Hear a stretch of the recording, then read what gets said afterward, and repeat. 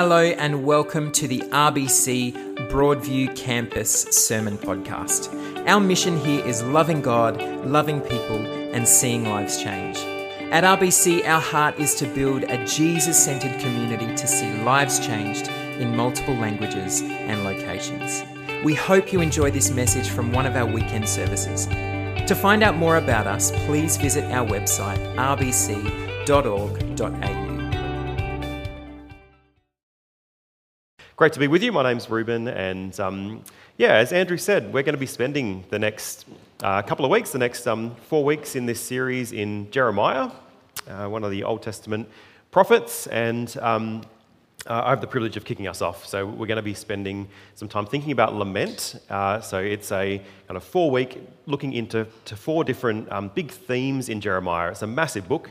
Far too big to cover in just 4 weeks, of course, but that's the way we're going to be tackling it. And the other thing to know about this is that it's kind of a quirky series in that this is something that's been developed and used at the other RBC, at Richmond Baptist, by Melinda and Elliot, pastors there. And so I'm actually going to be speaking largely from Melinda's sermon. So it's kind of, you're hearing Melinda preach with some extra bits that I've sort of added or changed to make it work for me. And that's a little bit different than what we'd normally do. But I guess it's worth saying that it's actually an opportunity to benefit from some really great work that Richmond Baptist and particularly Melinda and Elliot have done to serve the churches more broadly.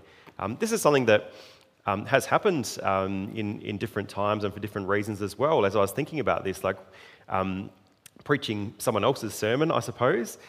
This is something that, if you think back to when the Reformation was happening in England, and people like Thomas Cranmer were trying to think about how do you make sure the gospel is preached across the whole country when you've got ministers who don't really have a lot of equipping in teaching the gospel. One of the things he did is write a book of sermons so that the same sermon would be preached right across England on any given Sunday, and people would be able to hear the gospel go forward. So, it's okay to be preaching someone else's talk, I feel, and we'll see how it goes. Anyway, big introduction for that, and let's get into thinking about lament in Jeremiah. Okay, so let me take you back to the year. The year is 587 BC. The city of Jerusalem has been destroyed. The people of God have been defeated and exiled to Babylon, where they weep as they struggle to see God's power, His love, His faithfulness in the midst of this very dark time for them as a nation. It really feels, if you can sort of imagine yourself in their shoes, it really feels like the end of their story as a nation. The exile, it lasts for 70 long years, and the people groan under the burden of foreign oppression as they look back on and long for all that they had lost. But it's prophets like Jeremiah who come along and are able to speak into this situation, into the situation of the people of God in exile. They speak into the situation by reframing the people's thinking to point out how God was at work even in the middle of the darkness that they were experiencing. People like Jeremiah call God's people in these situations to live faithfully as the people of God in these strange times and places, pointing them also to the future. With poetic words that paint a picture of restoration because of God's faithfulness. So Jeremiah, that's the kind of situation that he's speaking into. He is a prophet with a bit of a chaotic book to read. So if you'd like to, I'd really encourage you to read through Jeremiah alongside this series. Maybe jump forward to it in your own personal reading or something like that. It is a bit of a chaotic book to read, though, a haphazard collection of his prayers, some sermons, his complaints, actions, really bizarre actions in many places as well. So his declarations, letters, his wisdom. As you may know, it's not ordered chronologically either. So as you read through the book, you do feel like you're jumping back and forwards and trying to keep up with what's going on. It can feel like he's going around in circles. But perhaps this chaotic feel is part of the message, part of how he's communicating, and resonates with the chaotic times the chaotic times in which Jeremiah and the people of God lived. The constant change faced by this nation through this period in history and the dark times they found themselves in. And I wonder whether that might also resonate for us and reflect something of the times we're in. This year has been a bit of a chaotic year with lots of seasons of change and uncertainty and for some of us apprehension, all kinds of different feelings. Jeremiah's life and his ministry, it spans all the ups and downs of his time, from the indulgence and complacency of the reign of the wicked king Amon to the sweeping reforms and repentance that you see under Josiah, a good king, to the disarray in response to this godly king's demise at the hands of Egypt, to the seeming inevitable decline as his sons drift further and further away from the God of their father. Like all good preachers, Jeremiah, his message, it changes with the context from his affirmations of reformation in one generation to his rants, or as they're sometimes called, Jeremiads, against the injustices and superficial religion in the next.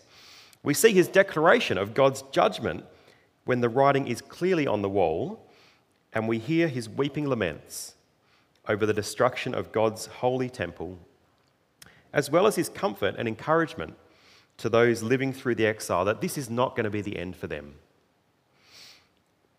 The challenge for Jeremiah seems to be that no matter the time or situation, no one ever seemed to want to hear what he had to say, as is so often the case with the prophets, but it's particularly something that comes through in the grief, in the expression of Jeremiah. However, his words, inspired by God, they sit firmly in our scriptures, the longest book in the Bible, actually, if you count by words rather than by chapters. And so the challenge for us is to make sure that we don't make the same mistake as the people who ignored Jeremiah. The people in his day, they overlooked what God was trying to say through this prophet. And so that's a challenge for us. Let's not make the same mistake. And so over the next 4 weeks, we're going to be hearing from Jeremiah, seeking for God to speak to us in our day through his words as they're recorded in the book of this prophet. And the way we're going to do it, because as I mentioned, it's a very long book, is to focus on 4 of the major themes or the repeated themes that you see in this book, and also the practices that go along with them, where Jeremiah speaks about the disciplines of lament, firstly, then confession, then shalom, peace, and hope, fourthly. So we'll start with lament today, and that is naming the darkness of our situation. Then out of lament, next time we'll be led by Andrew, I think, into confession and a true assessment of who we are and who God is. Then we'll consider the idea of shalom, which is the Hebrew word for peace, how God is bringing new life even in the midst of the most unlikely and unfamiliar situations. And then we'll end with hope, what God is working towards as Jeremiah speaks out of vision for future restoration. Okay, but we start today with lament, a practice which you see reflected in many parts of the scriptures, but also fairly rarely, in my experience, in the life of the church these days. Although I think in recent years that is starting to change. We've been starting to talk again, I think, about lament as part of our individual engagement with God and also our corporate worship, which I think is a fantastic step forward, because this is something that is really worth recovering. It's part of the treasure that the scriptures give us, because it says that it's neither necessary nor healthy to make church life or our individual worship only positive all the time. Because life in the real world is not like that at all, really, is it? You've all lived long enough to know that's the case. So one of the things I love about the laments, which we find in the Psalms and the prophets and actually Jeremiah has a follow-up volume called Lamentations, he's just that kind of guy, is they give us permission to be completely honest with God and with each other. I think that's really good. It's very helpful. And what these what laments are, as we come across them in the scriptures, they are really an act of faith as we bring our situations and our feelings of distress to God, trusting that He hears and actually sits with us in that darkness. Jeremiah, as I said, is particularly known for his laments.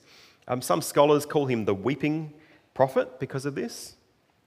He does really give us an open window into the depths of his emotions, his questions, his fears, his responses to the brokenness of the world and how we find ourselves in that.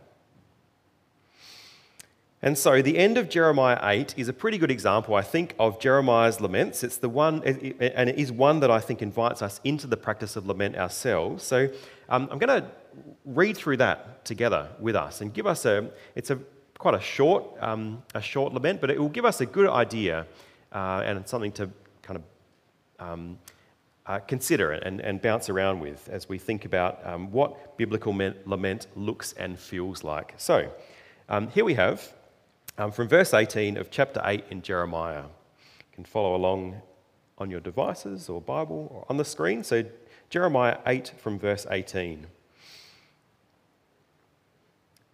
You who are my comforter in sorrow, my heart is faint within me. Listen to the cry of my people from a land far away. Is the Lord not in Zion? Is her king no longer there? Why have they aroused my anger with their images, with their worthless foreign idols? The harvest is past, the summer has ended, and we are not saved. Since my people are crushed, I am crushed. I mourn, and horror grips me. Is there no balm in Gilead? Is there no physician there? Why then is there no healing for the wound of my people? Oh, that my head were a spring of water and my eyes a fountain of tears. I would weep day and night for the slain of my people.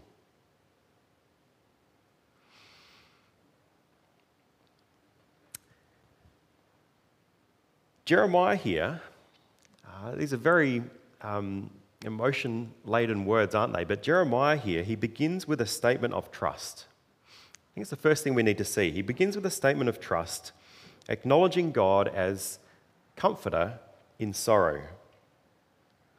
There are plenty of other names that Jeremiah is going to call God in his laments, but what we see here is that all his accusations, his complaints, these hard things that he's speaking about, they are built firmly on a foundation of trust.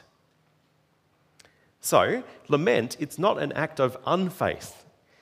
It's actually a bold declaration of faith in a God who is willing to take whatever we have to throw at him. It's not a complaint used as an excuse to deny God's goodness or his existence. You'll find many examples of that in the Bible. Think of the Israelites in the wilderness. As they'd been released from slavery in Egypt by God, they complain as they're wandering around. They complain about God, saying, where's all the nice food? We don't have any water. God doesn't care for us. He's just brought us out here to die. Life was so much better back in Egypt. That's not lament.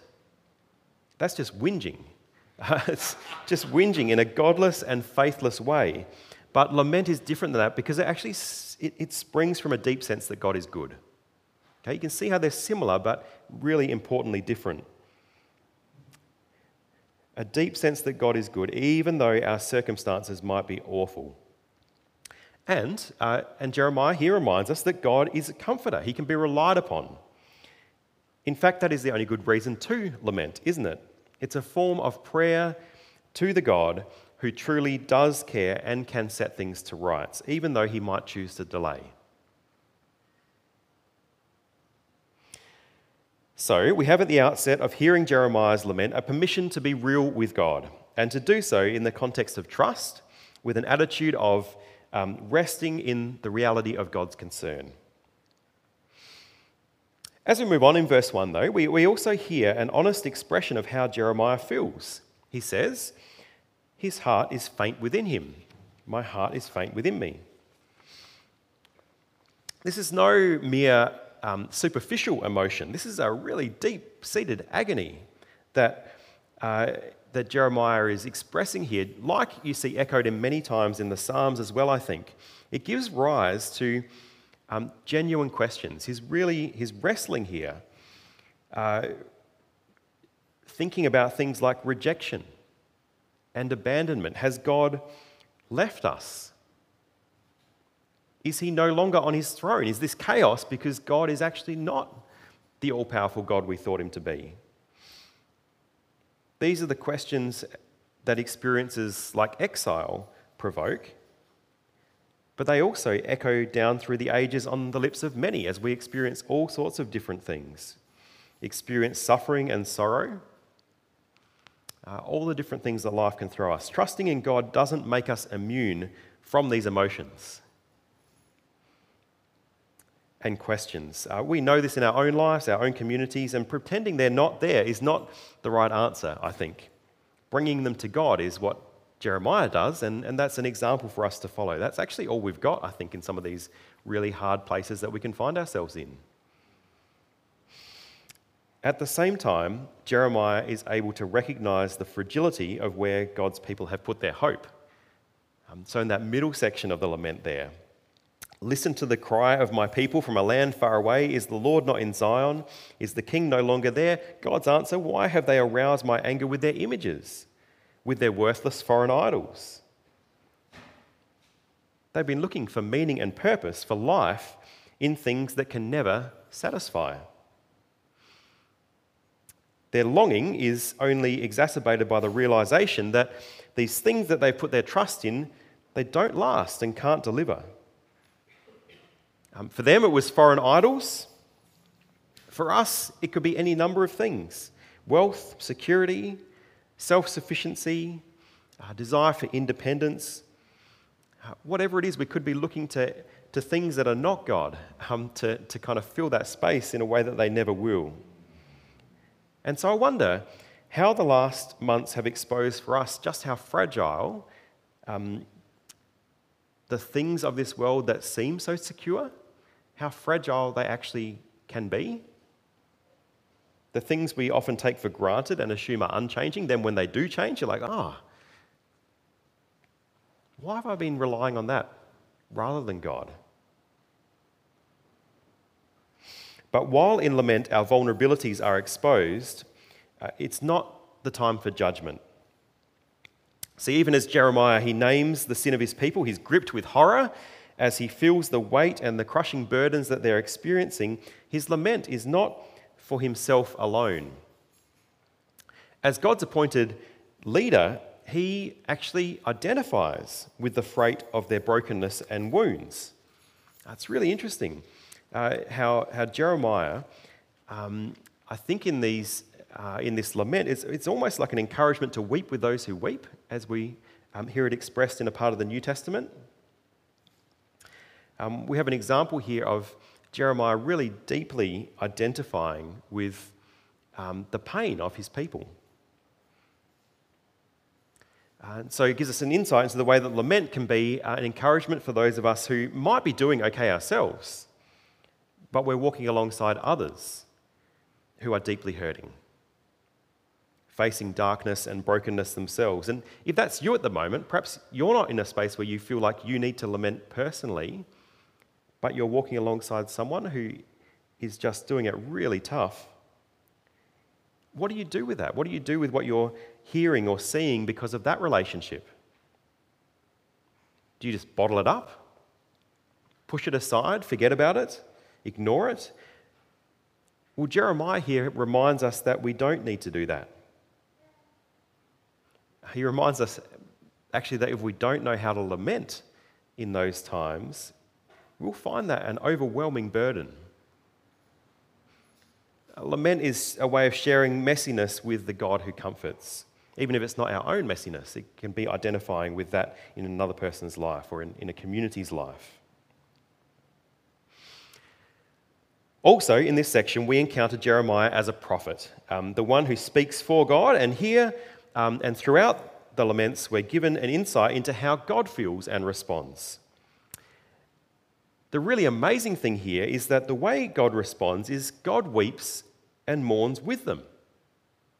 It's really unexpected. I don't think you'd expect to read this, but God weeps and mourns with them. Even as they cry out with longing for his healing, God bathes them in his tears. Oh, he says, that my head were a spring of water and my eyes a fountain of tears. He's speaking through Jeremiah to describe his own emotion into the situation, God's own emotion into this situation. It reflects the depth of God's love for his people. God's heart is with them and for them. He has committed himself to them, and so he enters into their suffering. Jeremiah's laments reveal a God who is deeply compassionate, long-suffering, merciful, and gracious. He not only hears the laments of his people, he actually laments with them. That's pretty incredible, isn't it? Many people, I think, have an image of God which is a bit like Zeus or some superhero or something like that, very strong, unfazed by anything, aloof, rescuing or making things right, but emotionally stunted. Not vulnerable at all. But Jeremiah shows us that God, in all his power, actually embraces weakness and identifies with our suffering, even suffering with us and for us. We see that again and again, even more clearly, of course, in Jesus, the God who weeps at the death of his friend Lazarus, who fully enters into this broken world and suffers with us and for us. Jeremiah tells us that God is willing to lament. And if God is willing to lament with his people, then lament becomes a significant invitation for us, for all of us. It raises the question, will we enter into this space with God? Will we join his people throughout history and around the world in practicing his presence even in the dark and difficult circumstances?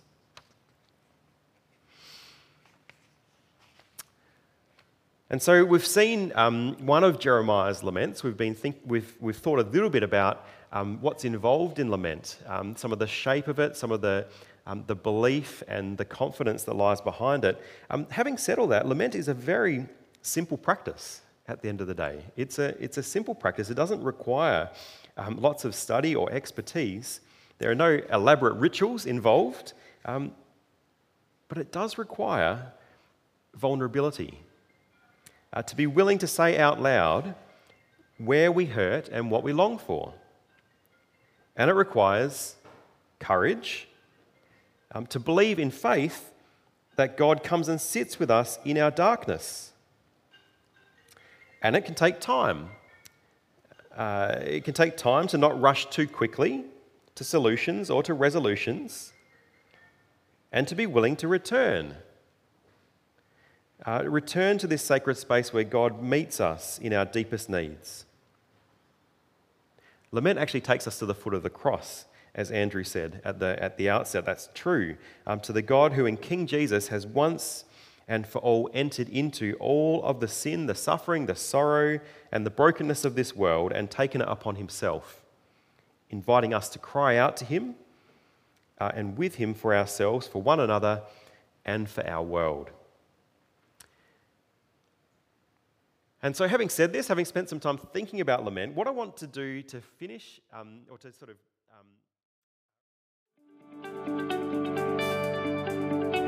Thanks for listening, and we hope that you enjoyed this podcast. If this message has impacted you in some way, we would love to hear from you. You can contact us through the Hub online at thehub.rbc.org.au or through our social media links in the show notes. See you next time.